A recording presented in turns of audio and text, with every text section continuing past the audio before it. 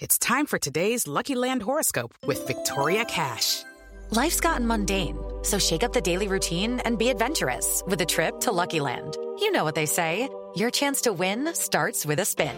So go to LuckyLandSlots.com to play over 100 social casino-style games for free for your chance to redeem some serious prizes. Get lucky today at LuckyLandSlots.com. Available to players in the U.S., excluding Washington and Michigan. No purchase necessary. VGW Group. Void where prohibited by law. 18+. Terms and conditions apply. It's time for today's Lucky Land horoscope with Victoria Cash. Life's gotten mundane, so shake up the daily routine and be adventurous with a trip to Lucky Land. You know what they say, your chance to win starts with a spin. So go to LuckyLandSlots.com to play over 100 social casino-style games for free for your chance to redeem some serious prizes. Get lucky today at LuckyLandSlots.com. Available to players in the U.S., excluding Washington and Michigan. No purchase necessary. VGW Group. Void where prohibited by law. 18+. Terms and conditions apply.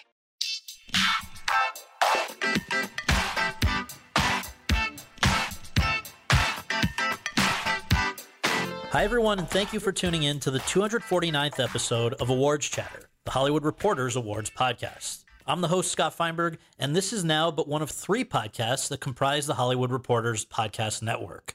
The others being It Happened in Hollywood, on which Seth Abramovich and Chip Pope take deep dives into major pop culture moments in Hollywood history, and Behind the Screen, featuring Carolyn Giardina's conversations with artists who work behind the scenes in the business. Be sure to subscribe to all 3 podcasts today. My guest today is a living legend, someone who has arguably shaped the average American's television viewing experience over the last 40 years more than any other figure, James Burrows. Described by the New York Times as, quote, the most wanted man in television, close quote, Burrows is among the most prolific and talented directors of situational comedies, or sitcoms taped in front of live audiences, in TV history, with more than 1,000 episodes to his name and a particular specialty in making pilots, those standalone episodes of prospective TV series from which TV networks then decide whether or not to order a full season of a show. Indeed, as someone said while presenting Burrows with the Directors Guild of America's Lifetime Achievement Award in 2015, quote, James Burrows has made more pilots than a hooker at an airport hotel, close quote. Among them, Taxi, Cheers, Night Court, Wings, Friends, Will and Grace, Third Rock from the Sun, The Big Bang Theory, and more than 50 others. He has also won 10 Emmys, 5 DGA Awards, and the Television Critics Association's Lifetime Achievement Award in 2014. And today, at 77, he's still going strong, directing every episode of the rebooted Will and Grace, just as he directed every episode of its original run that began 20 years ago. Over the course of our conversation at the offices of The Hollywood Reporter, Burrows and I discussed a wide range of topics, including his father, Abe Burrows, a legendary man of the theater, how an association with Mary Tyler Moore led him into a different medium, TV, and to his first directing opportunities in the multicam sitcom format, why, with Taxi, his first major pilot, he began using a 4th camera, which has since become popular in television, how he wound up a central figure of NBC's must-see TV era with Cheers, which he co-created and presided over for 11 seasons, and then Frasier, Friends, and Will and Grace, how he became the pilot whisperer, why he prefers TV directing to film directing, plus much more. But first, I was joined at the offices of The Hollywood Reporter by Natalie Jarvie, THR's digital media editor, who recently oversaw a lot of our October 31st digital issue and wrote its cover story, The Plan to Fix Vice. The piece profiles Nancy Dubuque, the former A&E Network CEO and perennial spot holder on THR's annual list of the 100 most powerful women in entertainment, as she tries to right the ship of a giant media company that was jarred by 2017 reports in the Daily Beast and the New York Times of a toxic work environment, leading to co-founder Shane Smith taking on the reduced and far less visible role of executive chairman, and Dubuque coming aboard in May as Vice's new CEO. Natalie, thanks for joining us. Thanks for having me. Absolutely. So let's imagine that someone listening to this has never heard of Vice. Can you please provide a little history about how this company, which, as your piece states, was founded as a niche print magazine in Montreal back in 1994, grew into an international media power with, get this, 3,000 employees working in 39 offices around the world, with a presence in the spaces of cable TV, film, news, music, and branded content, valued at $5.7 billion. That's a lot of ground to cover in 24 years. It absolutely is, and it's a pretty amazing story. Like you said, they started as a kind of punk rock magazine in Montreal, eventually moved to Brooklyn before it was cool to live in Brooklyn, right. Got some investment money, worked there for a few years.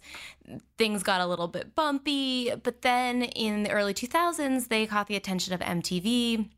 They did a partnership, and that kind of spurred on the new Vice as we know it. And, through the incredible salesmanship of their founder, Shane Smith, this company continued to get investments from 21st Century Fox, Rupert Murdoch, Bob Iger, and Disney, and, just kind of was able to, over several years, boost the valuation to a point where suddenly it was this $6 billion company with these major media companies invested and expecting that they were really going to be the future of media and help these kind of legacy outlets figure out how to do digital and how to reach younger audiences as they increasingly don't watch television, don't go to movie theaters. Well, so in terms of audience size, how does Vice compare to its rivals these days?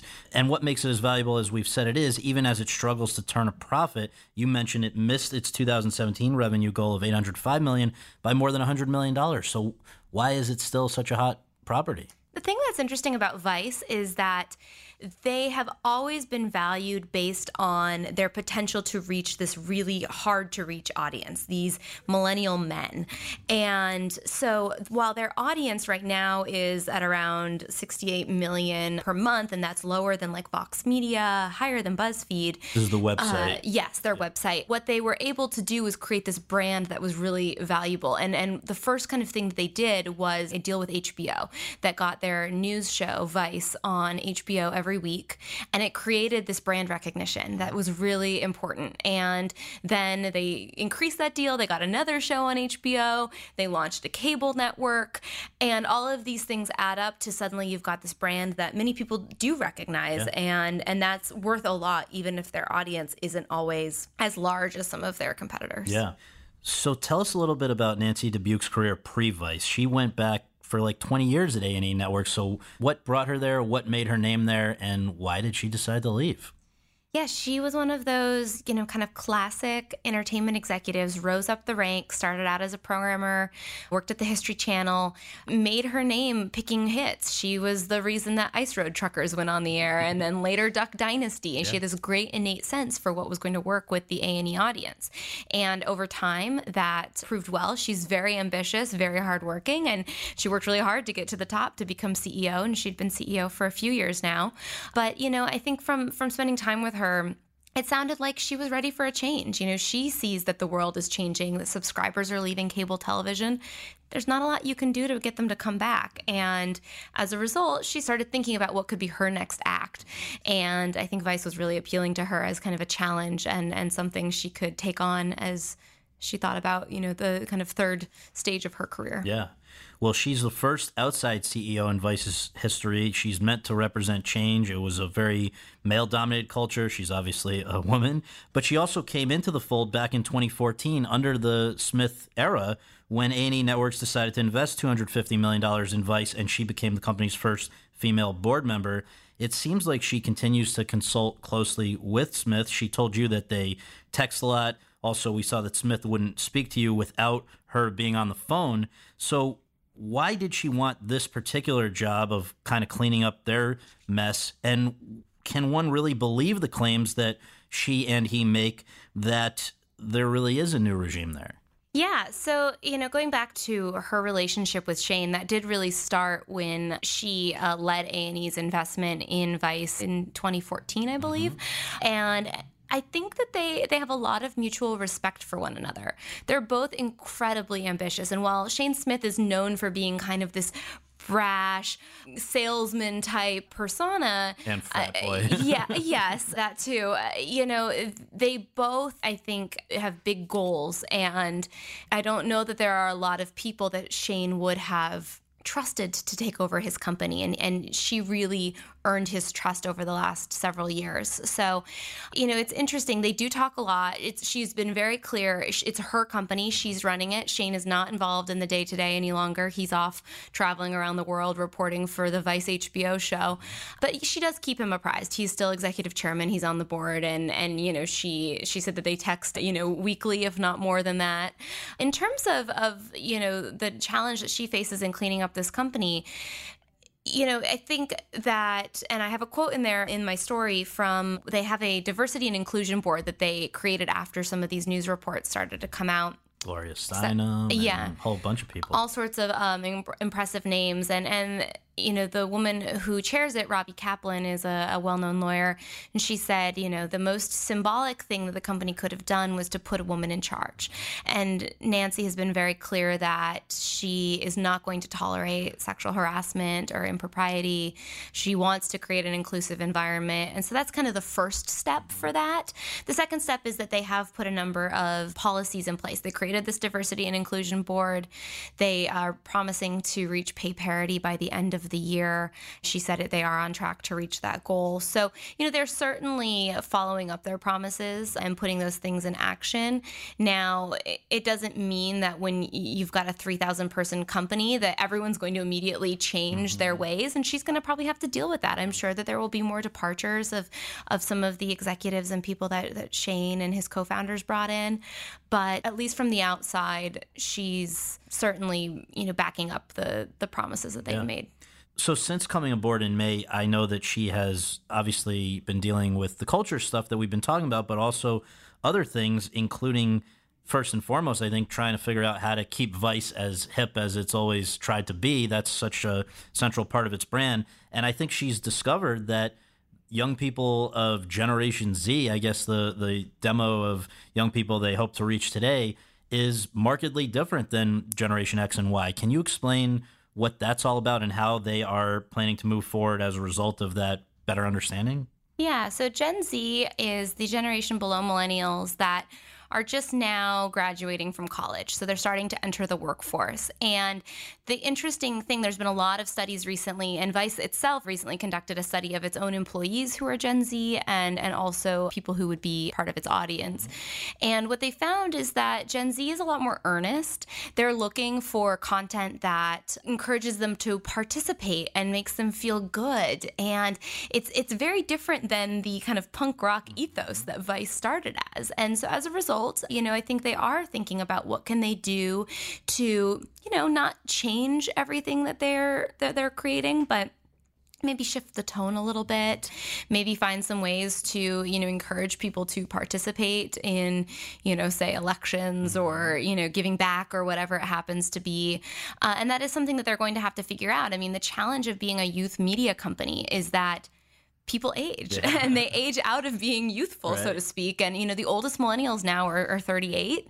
So, they're suddenly leaving the demo that Vice has long kind of focused on. And that is a challenge. You have to constantly reinvent and think about how do you attract new people as your kind of core audience continues to grow up. I love the line in there, like, now they've concluded for Gen Z, square is hip. It's hip to be square. Yeah, I mean, it really is true. It's fascinating. I mean, there was a great Wall Street Journal article a couple weeks ago that looked at Gen Z and how, they don't party as much as millennials. And, their behaviors are really vastly different. Wow. Well, last thing is just looking ahead to the future of Vice. Maybe you can tease some of the programming that Nancy Dubuque is preparing to roll out, and also talk about what becomes of the HBO relationship with Vice. My sense was that Sheila Nevins, who had run HBO documentaries for years, was essentially part of the reason that she ended up leaving was she felt that HBO had, in terms of nonfiction programming, essentially been taken over by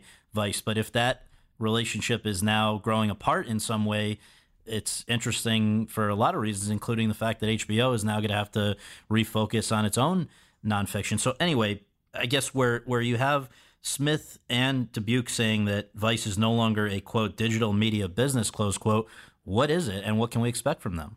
Yeah, so, Vice today has their websites. They have a bunch of digital brands like Munchies for food, Noisy for music.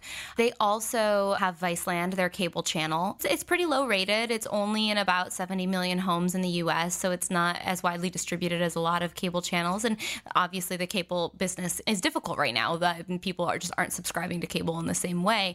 So that's something that they're going to have to figure out. And one thing that they're doing on the Viceland front is in the first quarter of the year, they're going to roll out a 2-hour live program that will be 4 nights a week, Monday through Thursday, I believe.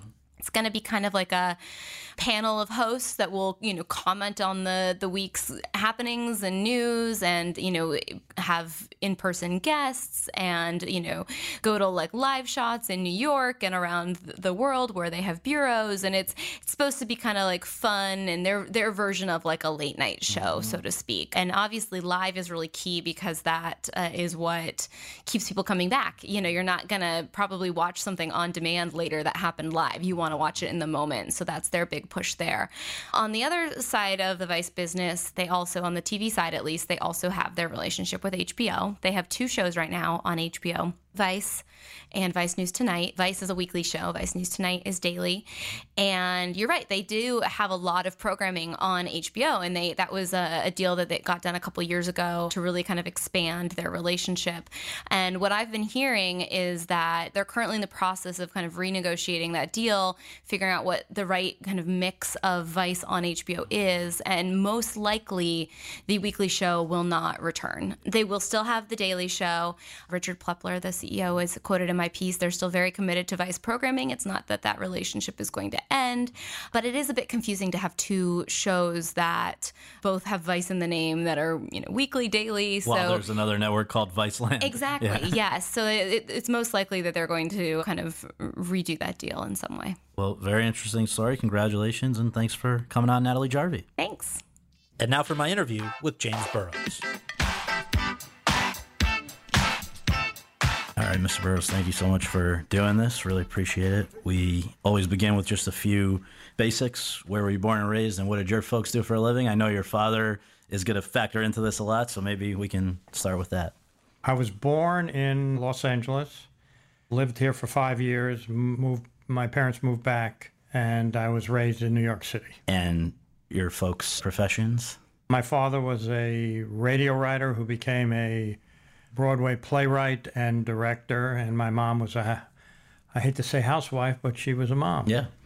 So your father was not just any playwright. He was a Pulitzer winner. He's behind many things that people still know and love today, Guys and Dolls and so many others. And I guess that from what I was able to gather preparing for this, you were shadowing him from a very early age. And I just wonder what the main takeaways were. Originally, that was just as a son will sometimes go with a father to work, but then it became a more formal thing. So just what were the takeaways from your, observing your father? Well, I like to say that my father taught me when I didn't know I was learning. He would occasionally trundle me off to a rehearsal, and I would run around the theater and play hide and seek with anybody else who was there while he was rehearsing the cast. I had no aspirations to be in show business at all. My father was a legend in New York City. I lived in New York City. I wanted to do anything but be in the theater. So I learned by just being around. And so when you went off to Oberlin College, then Yale School of Drama, what were you thinking you were going to do with your life after that? It wasn't what it's ended up being. So what was it?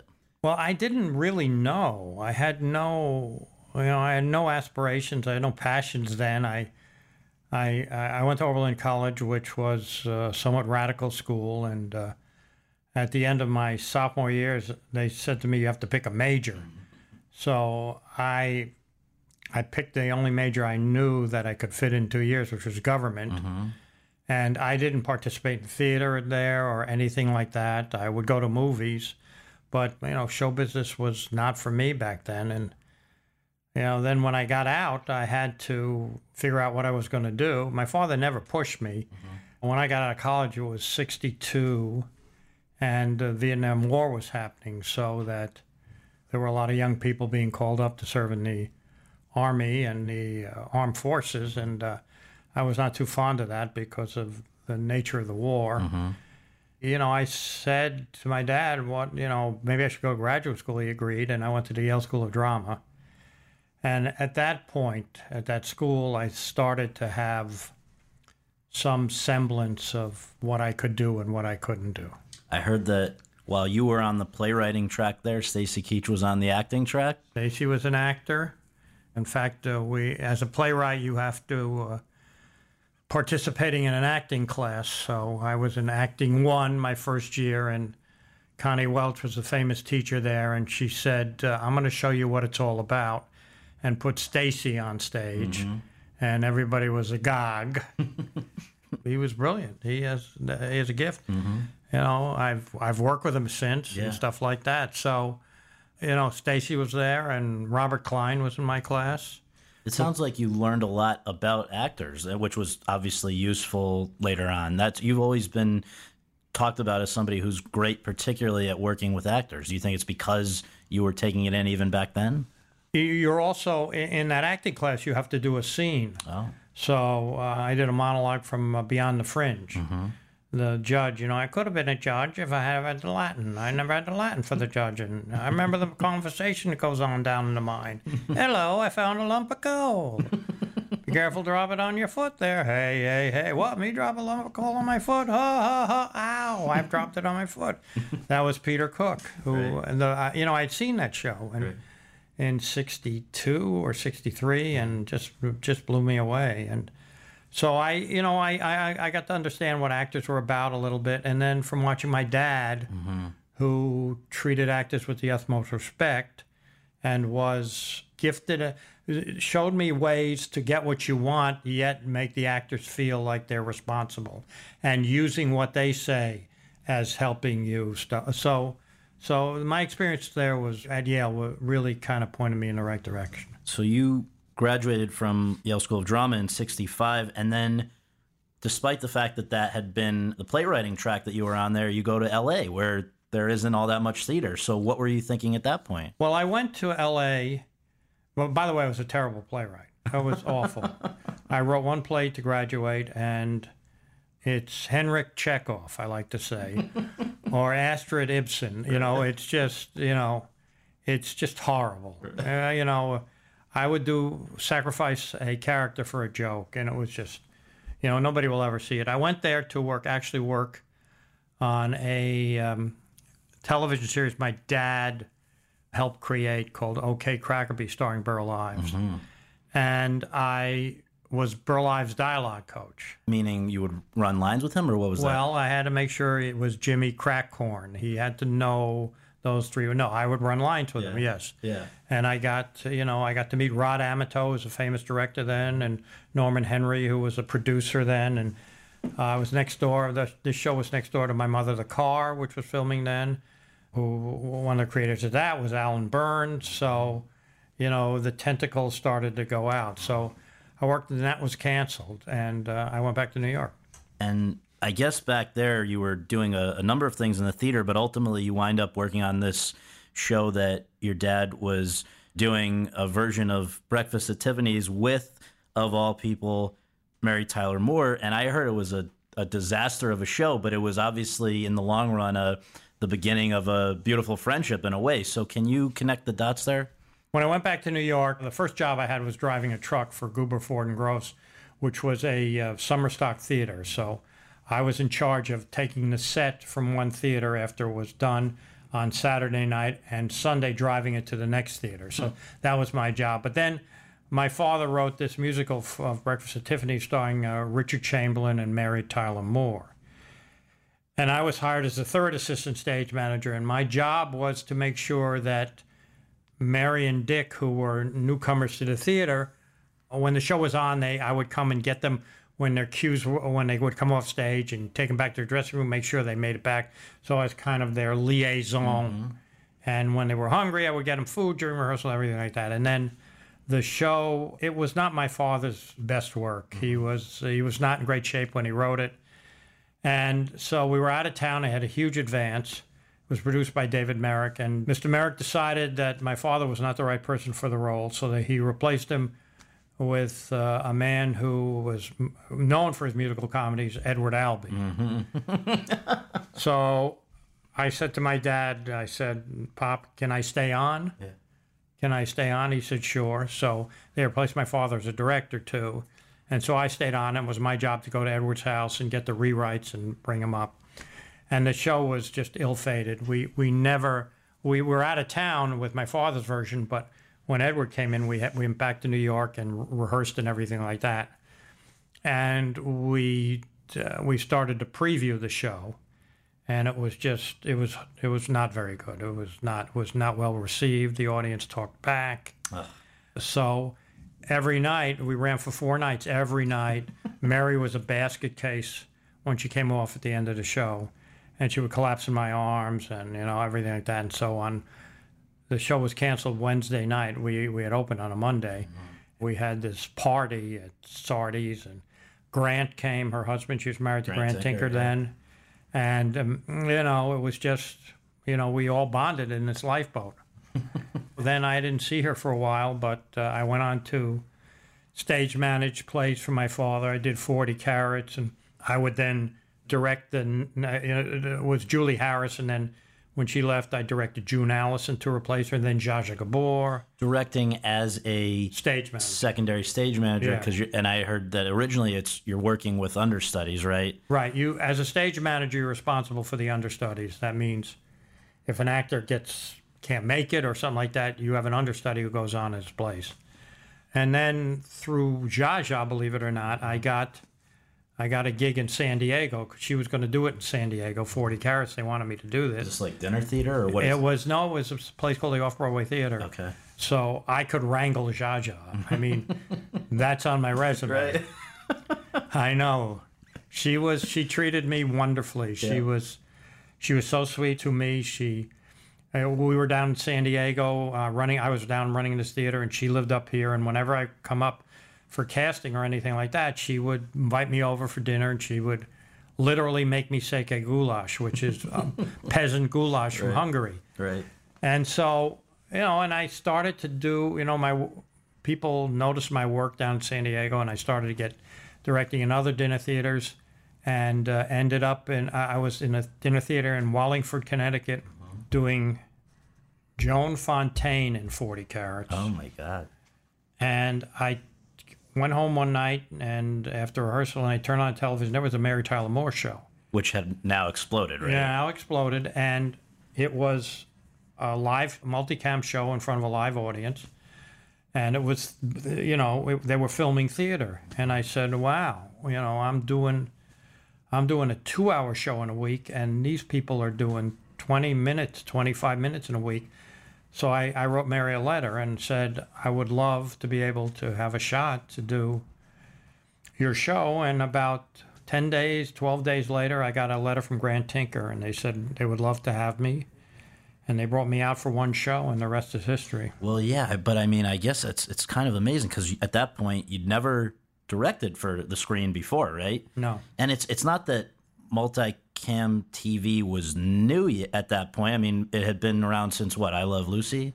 Yeah, I Love Lucy, right. So what do you think caused the realization, the epiphany there watching the show that this was something you could do? I think the Mary connection, I know, because it was her, and I said, wow, I know her. I probably can get, I can write her a letter. And, I didn't know Dick Van Dyke. I didn't know Lucy. I didn't know Norman Lear. Yeah. But I knew her, so I wrote her this letter, and I came out in May of 1974.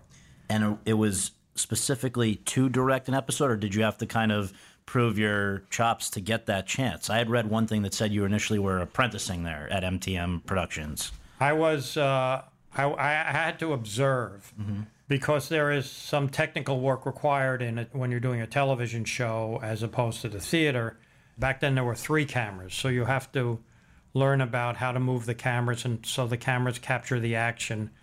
So I had to watch for a while. So I watched for about 4 or 5 months. Who were you watching? Who were some of the people? I watched, I started on the Newhart show, and then I went to the Mary show, and I watched my mentor, Jay Sandrich. I wanted to ask you about him because a lot of people have you as the person they look to as the great TV director. For you, it was him? It was him. Why is that?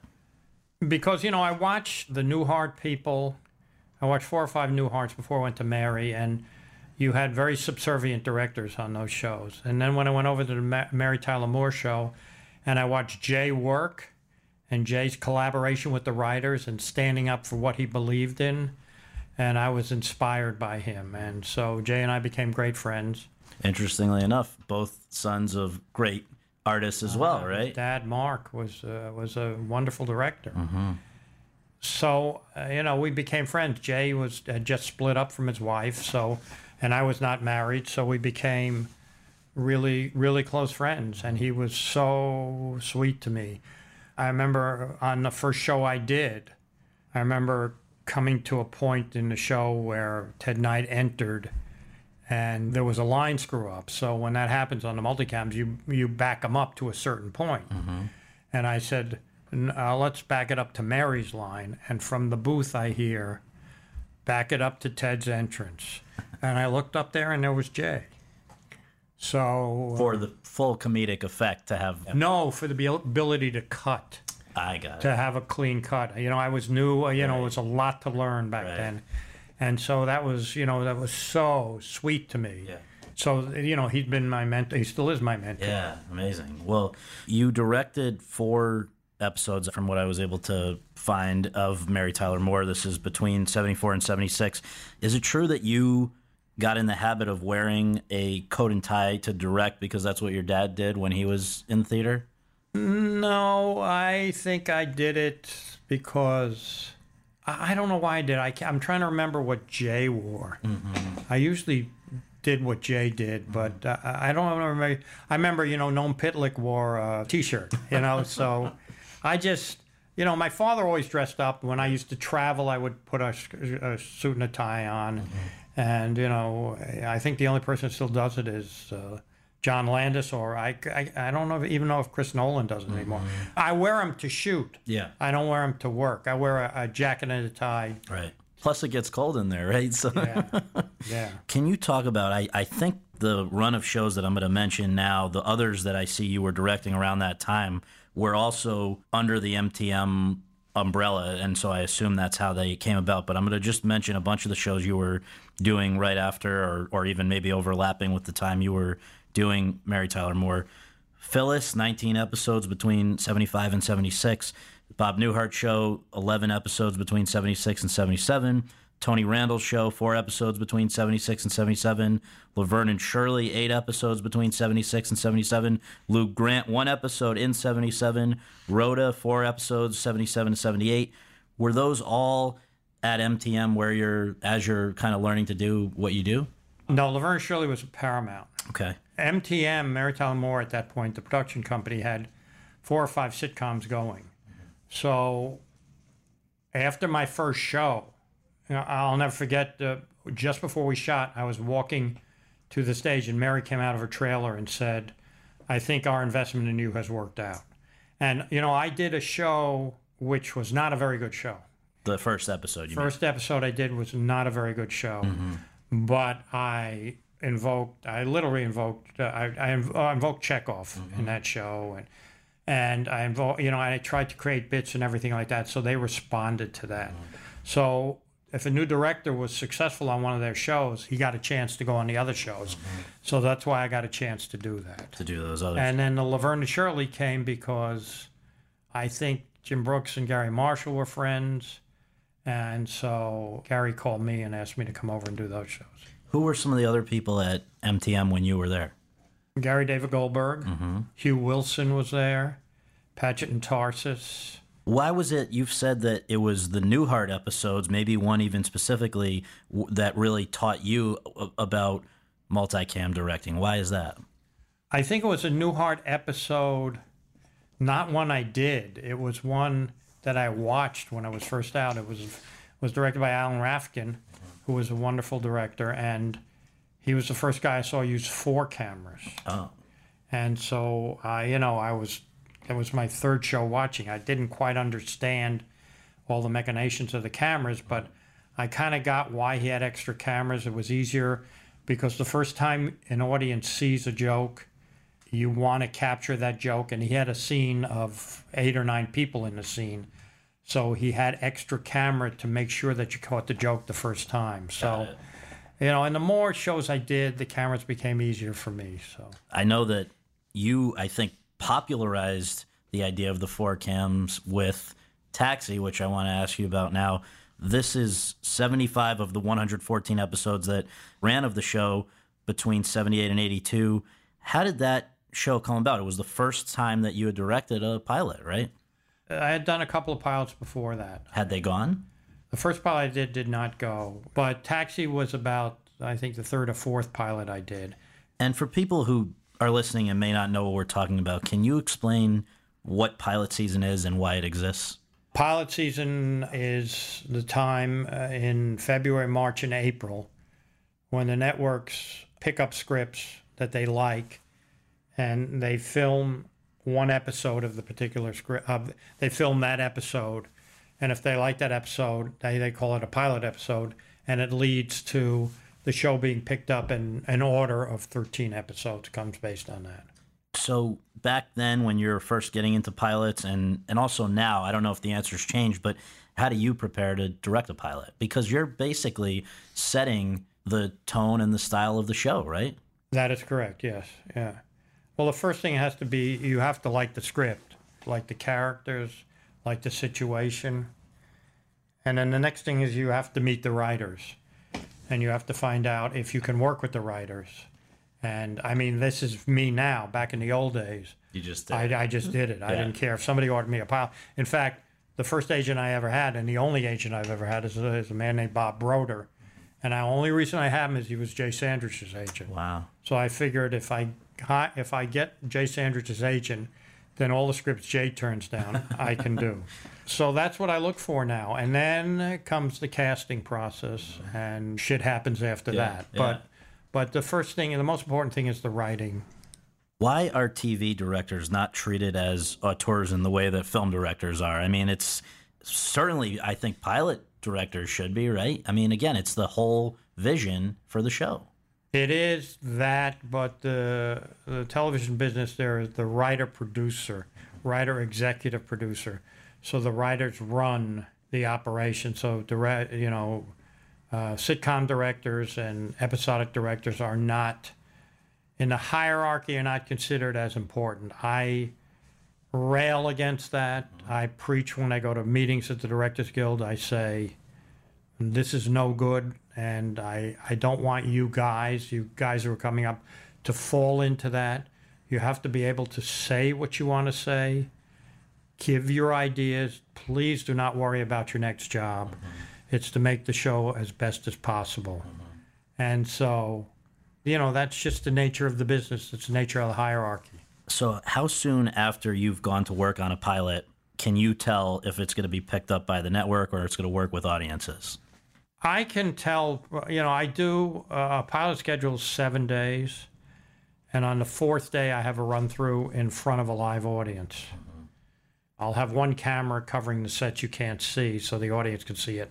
And I can tell pretty much from there. Really? Yeah. The reason that you brought in a 4th camera for Taxi was because that set was so large? The set was large, and there was 7 characters. Right.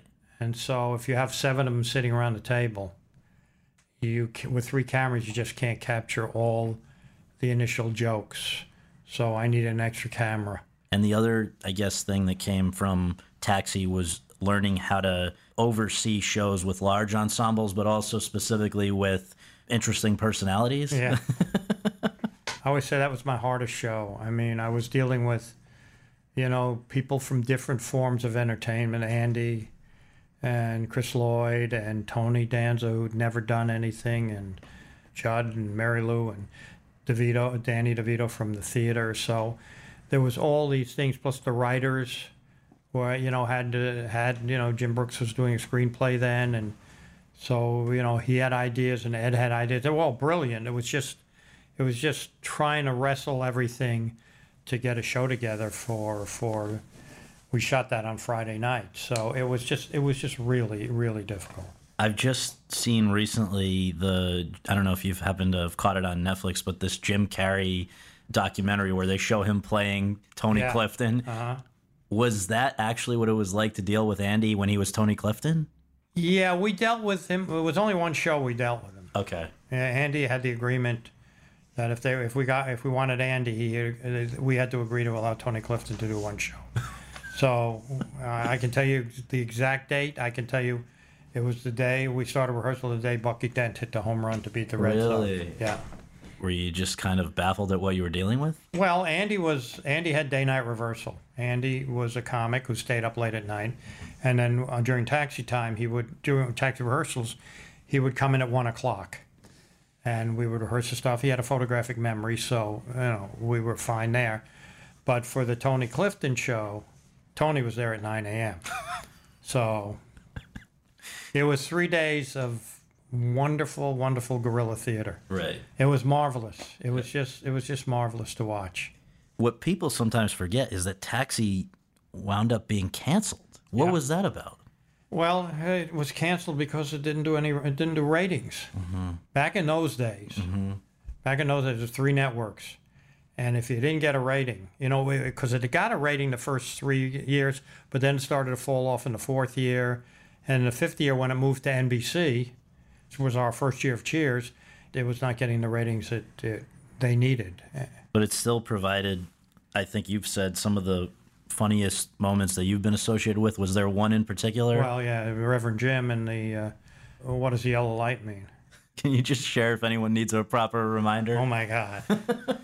Chris Lloyd, who played Reverend Jim, was, believe it or not, in an episode the first year. Okay. He married Lodka and a hooker because they wanted to keep Lodka in the country. So he got him. They found a hooker, and Jim from the Church of the Peaceful presided over the ceremonies. And we said, "Oh my God, this guy's great." So we brought him back the next year, and we brought him back in a famous episode where he talks about where he was, where he's at Woodstock, and he decides he wants to become a cabbie. So they take him for a test, the driving test, actually the written test, and they help him fill out forms. And at one point he says, it says eyes here. And they say, don't put 2. This episode was so funny that I had read it before we shot it on a plane going to New York. I was laughing so hard the stewardess asked me if everything was all right. Literally. It was written by Glenn and Les Charles, who went on to become my partner. Right. And so at some point at the end of that scene where he's taking the driver's written test, he goes over into an area, and the 4 drivers who brought him down there are separated from him, and he's taking the test, and he says, "Psst," and they all look over. He says, "What does a yellow light mean?" And Jeff Conaway says, "Slow down." And he goes, "What does a yellow light mean?" And they say, "Slow down." He goes, "What?" So it went on for, I think I let it go 5 times. We only used 3 on the air. Right. And Jim Brooks is still pissed at me for cutting it after 5. It was one of the biggest laughs I've ever heard. Right. And the great thing about it is Chris Lloyd changed the performance. Each time he asked was a different intonation. And the 4 of them, Mary Lou and Tony and Jeff and Judd are looking at him, and they all reacted the right way. Nobody broke up.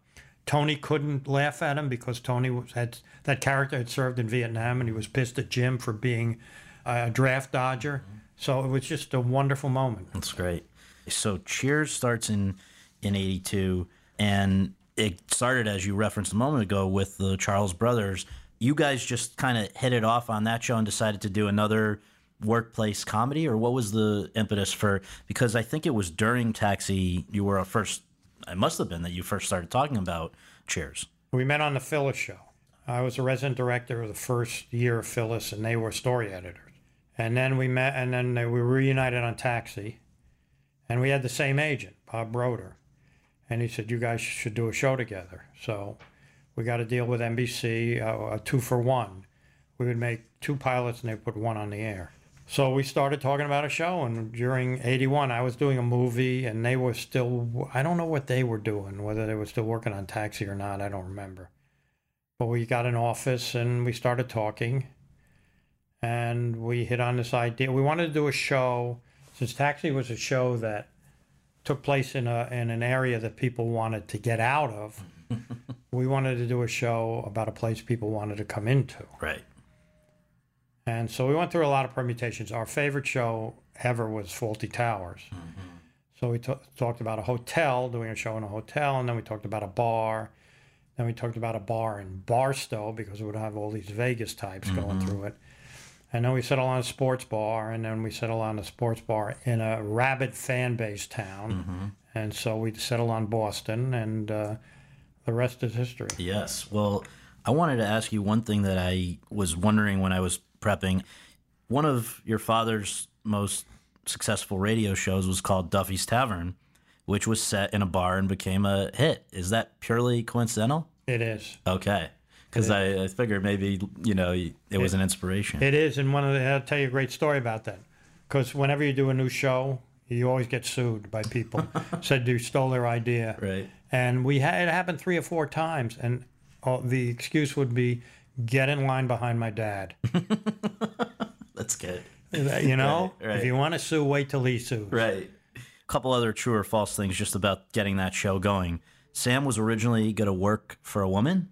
Yeah, that was the original permutation. When this was May and June of '81, we were pitching out a pilot, and we had this idea and everything like that.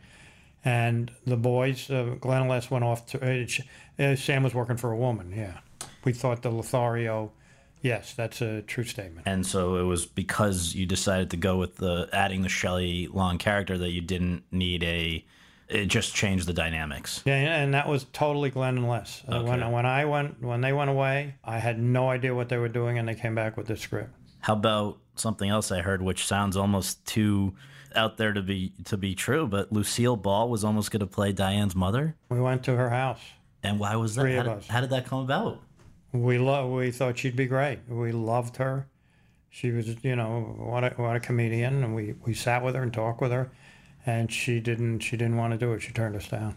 But I had heard that she was actually, maybe the impetus was that she was a declared fan of the show.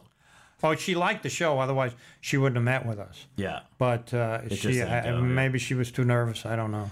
You considered several pairings of actors and actresses before you got to Ted and Shelley. Why did you go with them? I think you had been familiar with Ted from... He'd gone out for an episode of a show, Best of the West, I think that you'd done, and he'd been on and been on an episode of Taxi. But did you even remember any of that? He was on an episode of Taxi. We had already seen Ted before the Taxi episode. I had auditioned him for Best of the West, so the boys didn't know about him, but I knew about him.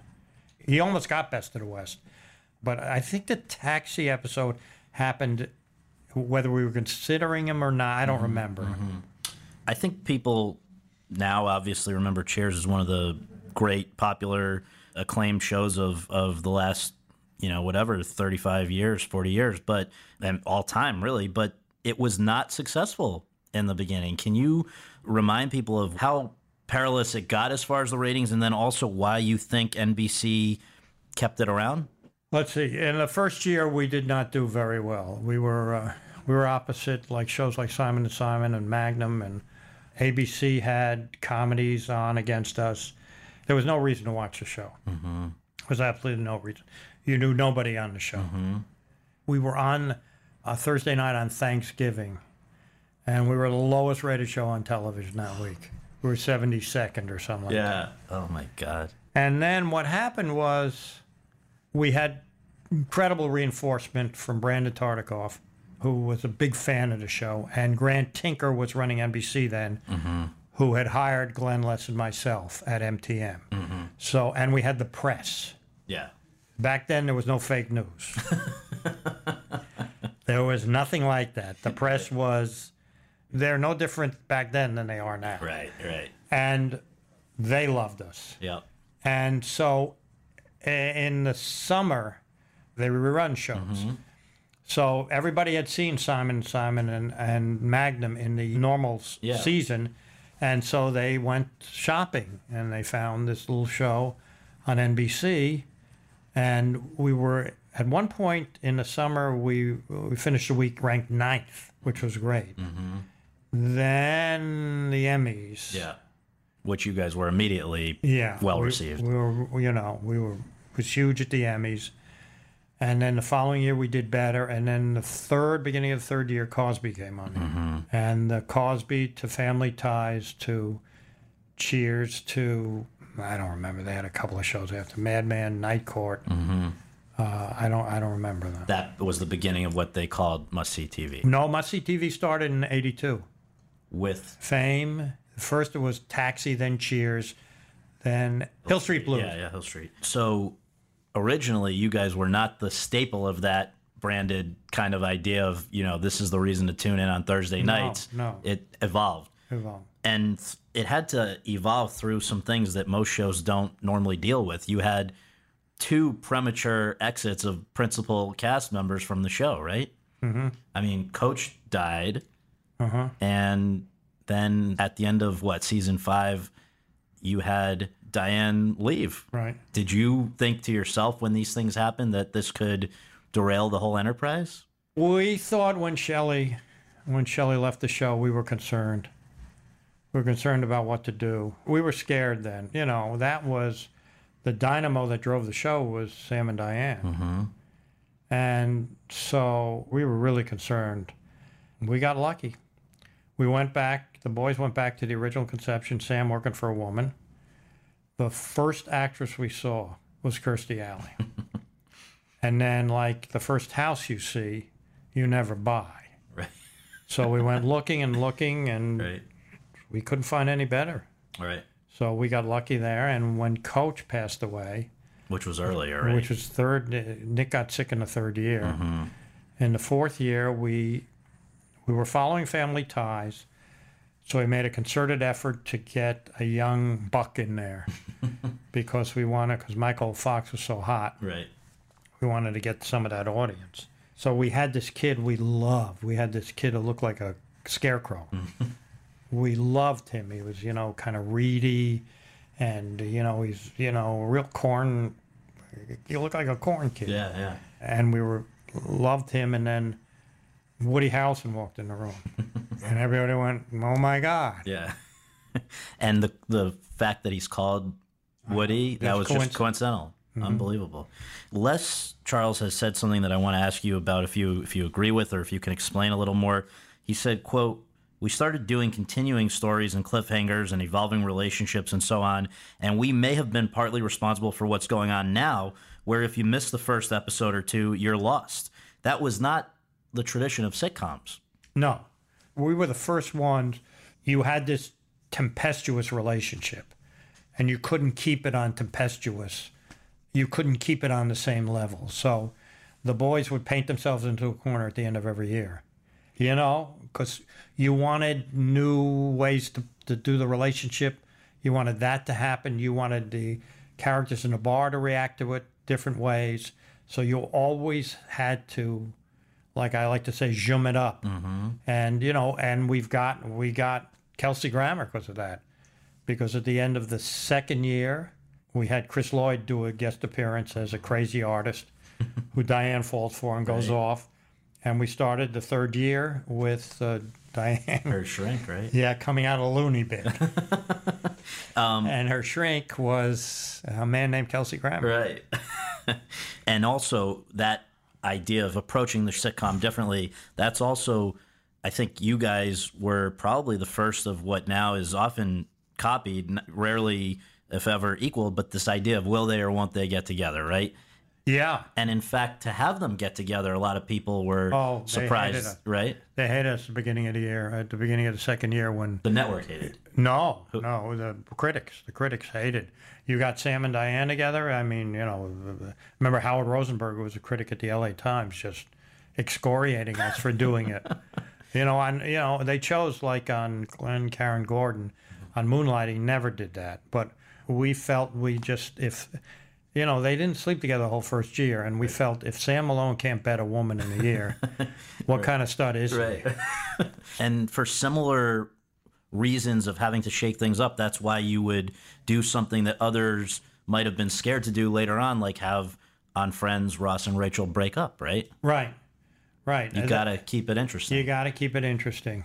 Well, I think in terms of the way you approach your job, something else changed with Cheers.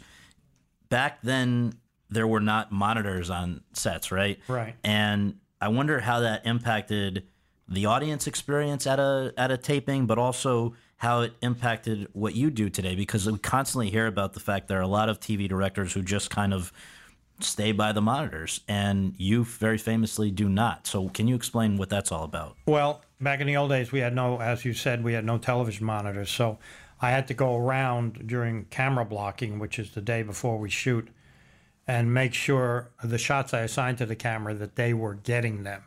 So I had to look at all the cameras. Mm-hmm. And so when I shot the show, I would be like I'd be on stage, kind of watching the cameras out of my corner of my eyes, see they were pointing the right way. Mm-hmm. But I didn't know what shots they had. And so I watched the performance and listened to the performance more. But then with the advent of, you can do a video feed through a camera now, so that you can have monitors and you can watch them. All the cameras at once. All the cameras at once. And I never really did that till about 10 years ago. I used to stand and pace and everything like that, but, I'm getting a little younger, so I tend to sit now and watch the monitor occasionally. It's just easier for me than going around to looking behind all the cameras. But when you were, and maybe still when you are not looking at monitors, what a lot of actors, including several who we've had on here for various episodes, have remarked upon is that you're not even necessarily looking at the action at all. Forget about looking at a monitor or a camera. You can be looking at the ground, pacing around. What are you doing when that's happening? I'm listening. And that's something you learned where? From my dad. My dad used to say, when he was doing a play, he used to say he'd walk backstage. He'd walk back and forth. And if he heard a pause, he knew we were in trouble because there was no dance in the show. Right. So I listened for the rhythms. I listened to be able to, if an actor trips up on a line on the way to a joke, aborting that moment, I'll go up, so the audience doesn't hear the punchline that doesn't make sense because the setup was wrong. Right. So I try to do that because it's theater. What I do is theater, only I'm filming theater, so a joke is funny the first time the audience hears it. The second time, it's not so much that funny because there's no surprise involved. Right. And people, have to remember that with multicam shows, there are these live audiences, and they may be there for how long? 4 hours. Is there a trick to keeping them engaged beyond not making them hear the same joke over and over again? Well, we do every scene twice. We change the jokes between the scenes. There was a warm-up man. We have a guy named Roger Lundblade on Will and Grace, who has a routine that they love, and they dance, and they sing. And the final thing he does between scenes is he plays Don't Stop Believing and has the whole audience singing. So the cast will talk to the audience. Mm-hmm. You got to keep them alive. You feed them. Yeah. But they're there because they love the show. Right. So in the now 25 years, if you can believe it, since Cheers went off the air, what are the biggest things about TV that have changed? And the just in terms of you going about your job? I still think for me it's kind of the same. What I do, I try to attach myself to a show I love so that I have fun, because if I have fun, it's going to filter down to the cast. But the nature of the business has changed. You don't do as many shows as you used to do. There are, 200 times the number of venues there were when there were only 3 networks. Mm-hmm. You can do really niche shows now. You don't have to, ratings are not that important anymore in cable because you make a nickel for every viewer watching a month. Ratings are important in network television, but they're harder to get. It's just a more diverse universe now. So it doesn't, I still enjoy what I do. I love doing shows. I love doing pilots. I love working with people, with new people. I love working with people I've worked with before. And I've heard that networks today will give less time for a show to grow and find an audience. Like Cheers would have been off the air, right? If it was on a broadcast network. If NBC had anything else, it would have been off the air, but they had nothing. Nothing else that time. No, they didn't. They'll tell you they still get yanked. They still got yanked early. CBS is, they've yanked shows in the third or fourth weeks. If it doesn't get a pulse, they'll yank it. So, how about notes from executives or suits or whatever you choose to call them? I mean, I've heard that sort of to justify paychecks or salaries or whatever, people, they get more and more of those. Does even Jim Burrows get notes from execs? Oh, yeah. Yeah? Oh, yeah. You get... we don't get it so much on Will and Grace anymore, but any pilot or any show you're starting out, you get notes. And the easiest thing is hear them out. You don't, as a writer, I always tell my writers, you don't have to do them if they don't feel what you. I'll try to protect his vision, but you don't have to do them if they don't feel right to you. You're doing your own show. The problem with network notes is it's all about imitation. They know what's gone before. So their notes about what's safe and what's gone before. Their notes are not about what could be exciting. And yeah, I literally on Will and Grace, on the pilot episode, I got a note from a network executive that said, too many gay jokes. That's the original incarnation. Yes. Yeah. You only tried movie directing, I think, that one time that you referenced earlier. This is a movie that came out in 1982, Partners. Why don't you do it more? My head is not into movies. I like getting instant results from the time I read till the time it goes in front of an audience. I don't like waiting 2 years. I like when I create being able to capture the comedy in one take, whereas in movies you got to shoot a master and then close-ups and you got to recreate it. Sometimes it's hard. I just don't like the pace. I never liked the pace of movies. Were you concerned when Cheers came to an end in 1993 that it would potentially be risking the legacy of Cheers by going and doing a spinoff of Frasier? Was that something, or at that point do you just say we've got to, we've had so much success with this first thing, why not try to keep it going in some form? Angel, Casey, and Lee wrote a brilliant script. It was totally different than Cheers. It was just a spin-off that had nothing to do with the bar. It just took this character, it literally took this character, made him into a leading man, and got his brother, David Hyde Pierce, Niles, to play Frasier. The permutation of Frasier on Cheers. Yeah. And that was brilliant. Yeah. And, I had a great time working on it. 32 episodes between 93 and 97 you directed. Was it then after Frasier, or at what point did you become the go-to guy for pilots? I did a couple of pilots before that. I did Night Court, which was a big success, and one other. I started to get these scripts, either based on Cheers or based on Cheers and Frasier. I started to get all the comedy scripts coming my way. So I was smart enough to pick the right ones. Yeah. I formed a small production company, and I hated developing, so I stopped that. But I got, I did 3 or 4 pilots the year after that in 94. I did radio, and I had done Third Rock from the Sun, and then I got this script for, I was doing 3 pilots this one year, and I got this script for Friends, and I said to my agent, Mr. Broder, I said, I want to do the show. He says, you have no time. And I said, no, I want to do the show. So I literally worked a couple of weekends. And, it was just fortuitous that I had the sense to pick these scripts that became really interesting, good shows. No, it's amazing. And actually, I want to just share with listeners a line that I still laugh about. There was the night that you were honored, I think it was the Career Achievement Award by the DGA. And somebody said, quote, James Burrows has made more pilots than a hooker at an airport hotel.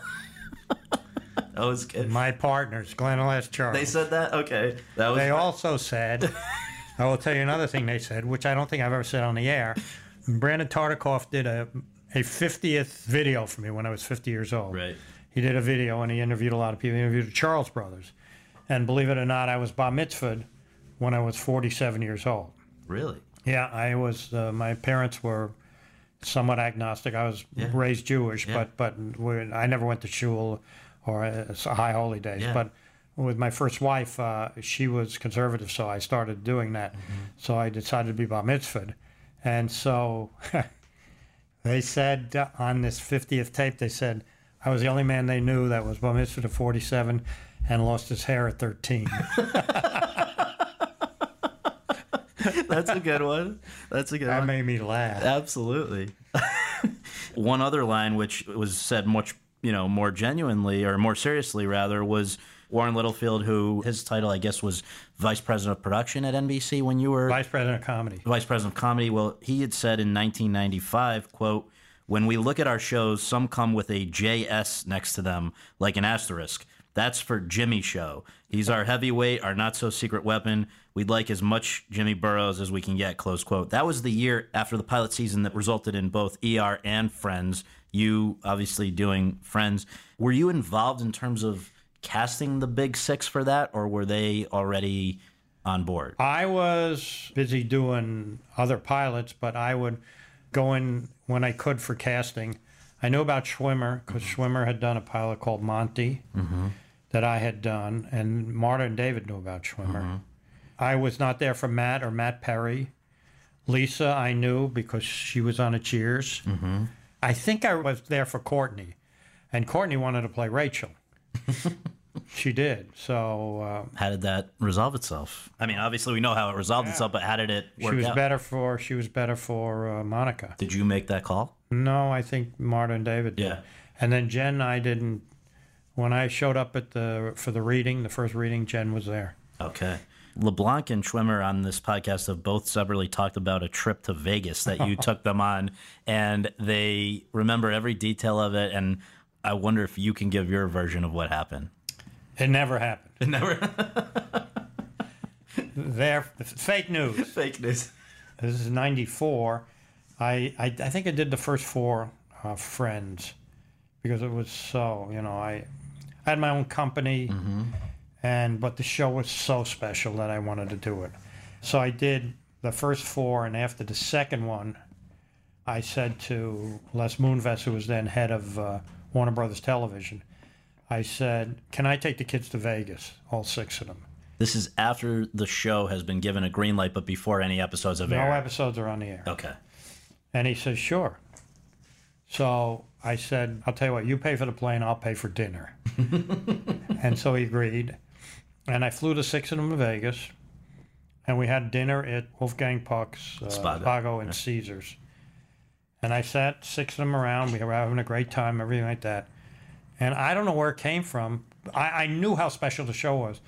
I said to the six of them, "This is your last shot at anonymity. From now on, once that show hits the air, it's all over." No, you're kidding me. No. I said, "It's all over." And I was prophetic. I don't know. Were you trying to warn them or dissuade? I was trying to warn them. Yeah. And it was interesting walking through the casinos. They were... I heard you gave them each $500. Yeah, well, that's they all wrote me checks, and I still should have the checks on the wall. Right. It's that. My dad used to tell me that back in the old days, in the 30s and 40s, when people would drive across the United States, and when Hollywood people, stars like Cary Grant or Clark Gable would drive across, when they fill up their cars with gas at a local station on the way, they would write a check, and there would never be cash. That's great. It would be on the wall. Right. They know that's not going to be deposited. I know. So, in hindsight, I should have. But it was wonderful. They loved one another so much on that show, and that was But you cultivated that. I encouraged that. Yeah. I encourage. I knew I wasn't going to be able to do all the shows, and I knew how talented these kids were. And I knew how good the writing was. Martin and David wrote the best scripts ever. But how do you cultivate that? Because that's part of what makes, I think, you different from just any other director. You seem to have a way with actors, and maybe it's something you reuse on different pilots. I don't know. Or maybe there was something specific with Friends, for instance. But why did they click? Especially when pretty quickly people start renegotiating salaries, and then it's a matter of, with such a big show, who's the star, who's the bigger star? How did you guys keep a lid on all of that and get along? I had some clout because of Cheers. Before Cheers, when I did pilots, I didn't have a lot of clout. But after Cheers and after Frasier, I had this clout. And so they liked me, and they would walk the comic plank for me, and they would listen to me, as opposed to a lot of people who didn't. And I would say to them, "You guys are in a lifeboat. You're in a lifeboat. You're all really gifted. You all have great ideas. You seem to like one another. You need to cultivate that, and you need to, you need to keep that and depend on one another. And, you help one another. When another director comes in, it's going to be different than me. I'm not saying he's going to be less talented or more talented. He's going to be different, but don't let that stop you from creating ideas and talking to him and telling him what you feel and everything like that. And, what the great thing they did is they negotiated together. Mm-hmm. There were no individual negotiations, which is smart. But you would do things like let them play poker in your office before taping. Yeah. Oh, yeah. They would have lunch together every day, at least the women, I think. Do you have any thoughts about whether people on a show together should or should not date each other? I don't think that's a good idea, but, if it happens... You don't have like a rule against it or whatever? No. Marta Kauffman was on this podcast, and we were trying to get to the root of what makes you so good, and same with Warren. And I want to read you a quote that each of them said. Marta said, quote, "He only stayed with us for the first season, but he is extraordinary. He understands physical humor more than anybody. He knows how to give someone a physical action that will enhance what is going on dramatically. He is a wonderful director." Close quote. Warren added, quote, "His work with the actors is sensational. He knows how to tell an actor, no, don't push the bowl with your left hand, push it with your right. And somehow that's funnier. He is remarkable and the actors trust him. But his work is equally strong with the writers. Throughout the week of rehearsal and running a show, he is able to say to the writers, we need this and this, and I think we are missing this. He is directing the writing staff as well as the actors with equal strength. It is magic. There is no must-see TV on NBC without Jimmy Burrows," close quote. The physical comedy, was that something that your father specialized in too? No, I don't think so. You're just born with that. Yeah. You're born with the sense of this looks funnier this way, say this joke, walking out of the room, do this, doing that, When I got Taxi, and I had worked with Jim and Ed and Stan and Dave, and, I don't know why I got it, but I heard a story that... I directed a show for Rob Reiner called Free Country, which is about Jews on the Lower East Side. Mm-hmm. It was, Rob wrote it and created it. It was a wonderful show. It only lasted 6 episodes, but I did 2 or 3 episodes. And in one of the episodes, I had this bit, and the bit was Judy Kahn, who played the wife, was afraid to go out in the streets of New York. And so it was a whole episode about going out in the streets of New York. And there was a high-back chair. She grabs that chair with all the determination and says, I'm going. And as she goes, the chair goes with her. So I heard, and I don't know, again, if it's apocryphal, I heard that Jim Brooks had seen that and asked Rob who did that. And I'm friends with Jim and I'm friends with Rob. And again, it's maybe the story has changed over the amount of time, but that's just, I don't know why I thought of that. I went through a lot of other shit getting to that moment. Yeah. But for some reason, that popped into my head. Yeah. It's a gift, and I'm lucky I have it. Friends, you left after that first season to go focus on this show from your own production company, Carolyn in the City.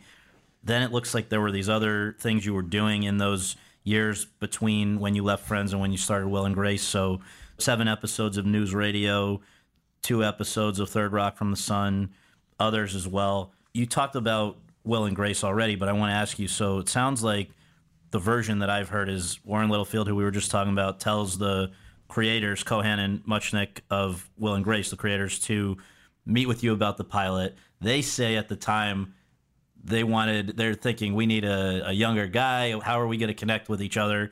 And basically that as a sign of respect or courtesy, they wanted to have that initial meeting with you. And then in the end, you ended up directing every single episode of the original incarnation. That's, I don't even remember how many, 200? 194. 194. And now, 11 years after that went off the air, you came back and are still doing, as of today even, and certainly the foreseeable future, the reboot of Will and Grace. So what happened that made this, in a way, situation that wasn't in any way meant to click? I have a way. I'm charming. Yeah. I'm not a martinet when I direct, or I met with the boys. They thought they were auditioning me. Right. I was auditioning them. Right. Because again, as I say, I want writers to defend their material. I don't want them to be defensive about their material. If I say something, I don't think something's funny, I don't want them to say to me, no, it's funny. I want them to say why and what do you think, and maybe I put a bug in there or something like that. So I met with them and I had a couple of notes, which the rest is history. They took the notes and I think it helped the first show, but they're the creators and the writers of that show. They've done a brilliant job. They've created 4 characters, has not been seen on television before. But when you say they created, and I know that's nice to share the credit, and they certainly were obviously instrumental, but you talk to those actors and they've said that, I guess during the making of the pilot, you gave each of them a little key to their character that guided them ever since. Do you remember what those were?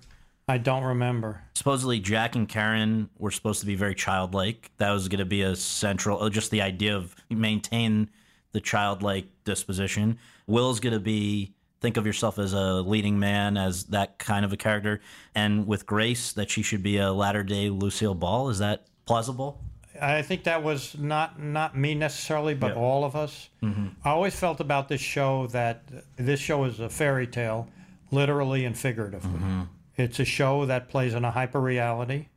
It's a show that you can do stuff you can't do on any other show because there's an innocence to this show. It's a non-threatening show that deals with issues that are threatening to a lot of people. So that was my vision, and that's the boys' vision.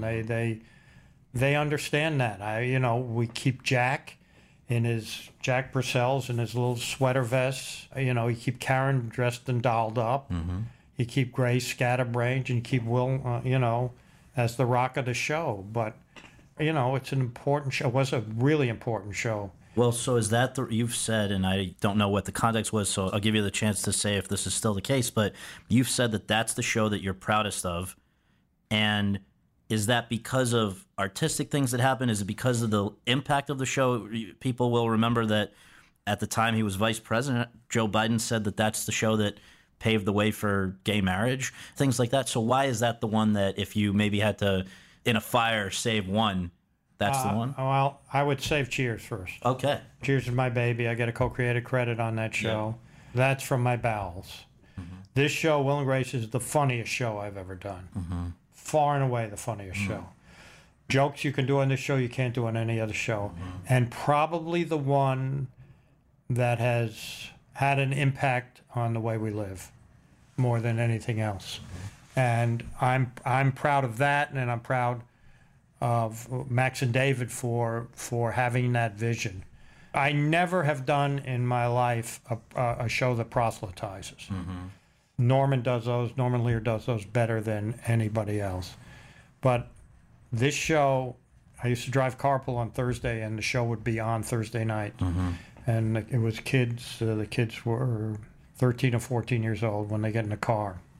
And I would drive on Thursday. And they would always ask me on the way to school, other kids, not my own, one of my own and others, what's going to be on Will and Grace tonight? And I said to myself, oh my God, we're educating 13 and 14-year-olds to be okay with these people. So, that's what I'm proud of that show. Yeah. And, we still do it. You directed the pilot of The Big Bang Theory, which is one of the last huge multicam ratings generators that is out there. Also, Mike and Molly was one. You did that as well. Both are Chuck Lorre shows for CBS. Under Les Moonves, who was, I guess, a believer in multicam, he's gone. A lot of these shows are gone. Why are multicam shows? They try a few every year, it seems, and some of them last longer than others. But why are they under threat now? I saw one quote that single camera shows are admired and multi-camera shows are watched, but there are fewer and fewer of them. That was always, when Cheers came on the air, the MASH was the show. Yeah, it was a single camera show. And then let's put it this way: I have been at the death of multi-camera comedy 4 or 5 times, and we always seem to come back. I admire, I have a great working relationship with Chuck. He's a genius at what he does. He's funny and great with story and hard, good stories. And he keeps it going. He has 2 on the air, and he'll have more. And CBS is a champion of them, and NBC now has Will and Grace, and hopefully others will happen. It's just, and when you do multi-camera shows, you have to be funnier than doing single-camera shows because you have to appeal to an audience. And you never use a laugh track, right? No, we never do. The last thing we do here is just called rapid fire, just the first thing that comes to your mind if you can. Who's the best TV director of all time not named James Burrows? Jay Sandridge. Comedy. Bob Butler in drama. Everyone's doing reboots now. You guys are doing it with Will and Grace. How do you feel about the phenomenon overall? What I like to say is you can go homo again. That's good. That's really good. What's the show that you didn't work on that you most wish you did? Curb Your Enthusiasm. I wish I'd worked on that show. What's the main thing that you can convey to young directors who come to you and ask to shadow you, as I believe David Schwimmer did on Will and Grace and Jason Bateman did on The Hogan Family and maybe probably many others? What's the main thing you hope to impart on a up-and-coming director? Please, please don't be intimidated by the writers. Say what you feel, say what you believe. Your job is not to be a traffic cop. Your job is to make the best, funniest show possible. In a message board, somebody made an observation that I have to ask you about, if there's any rhyme or reason behind this. On many shows that you've worked on, the spouse of a main character is never actually seen by the audience. Norm Peterson's wife Vera on Cheers, Niles Crane's wife Maris on Frasier, Karen Walker's husband Stanley on Will and Grace, Phyllis Lindstrom's husband Lars on Mary Tyler Moore. Then these are not spouses, but the same thing happens with Carlton the doorman on Rhoda, Louis De Palma's mother on Taxi. Is this just purely coincidental, or is this sort of your little wink, your Hitchcock cameo? It's coincidental, and we saw Louis' mother. There you go. It was played actually by Danny's mother. So that's been rebutted. Does it make sense for pilot season to actually exist in the way that it does now? It's financially or otherwise. Isn't it a little bit crazy? It is. It is. But that's why I do a run-through in front of an audience before I actually film the show. I think you need people who sit and judge don't know what's funny unless they're in a room of people, ordinary people, to let them know. And even myself. I think I know what's funny, and then I'm surprised. So, I don't know about dramas that much or anything like that, but I think you need to try it out.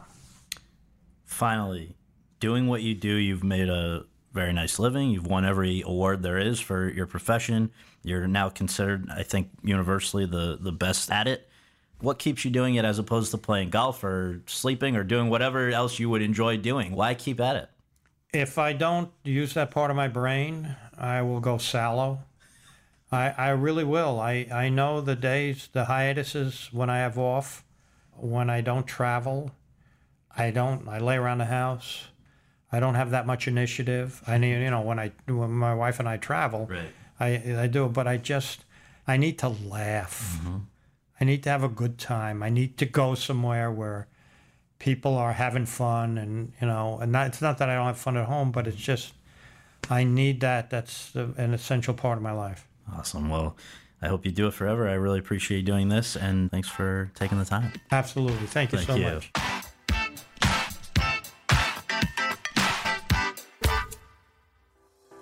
Thanks very much for tuning in to Awards Chatter. We really appreciate you taking the time to do that, and would really appreciate you taking a minute more to subscribe to our podcast for free on iTunes or your podcast app, and to leave us a rating as well. If you have any questions, comments, or concerns, you can reach me via Twitter at twitter.com/Scott Feinberg. And you can follow all of my coverage between episodes at thr.com/The Race. Until next time, thanks for joining us. It's time for today's Lucky Land horoscope with Victoria Cash. Life's gotten mundane, so shake up the daily routine and be adventurous with a trip to Lucky Land. You know what they say, your chance to win starts with a spin. So go to LuckyLandSlots.com to play over 100 social casino-style games for free for your chance to redeem some serious prizes. Get lucky today at LuckyLandSlots.com. Available to players in the U.S., excluding Washington and Michigan. No purchase necessary. VGW Group. Void where prohibited by law. 18+. Terms and conditions apply.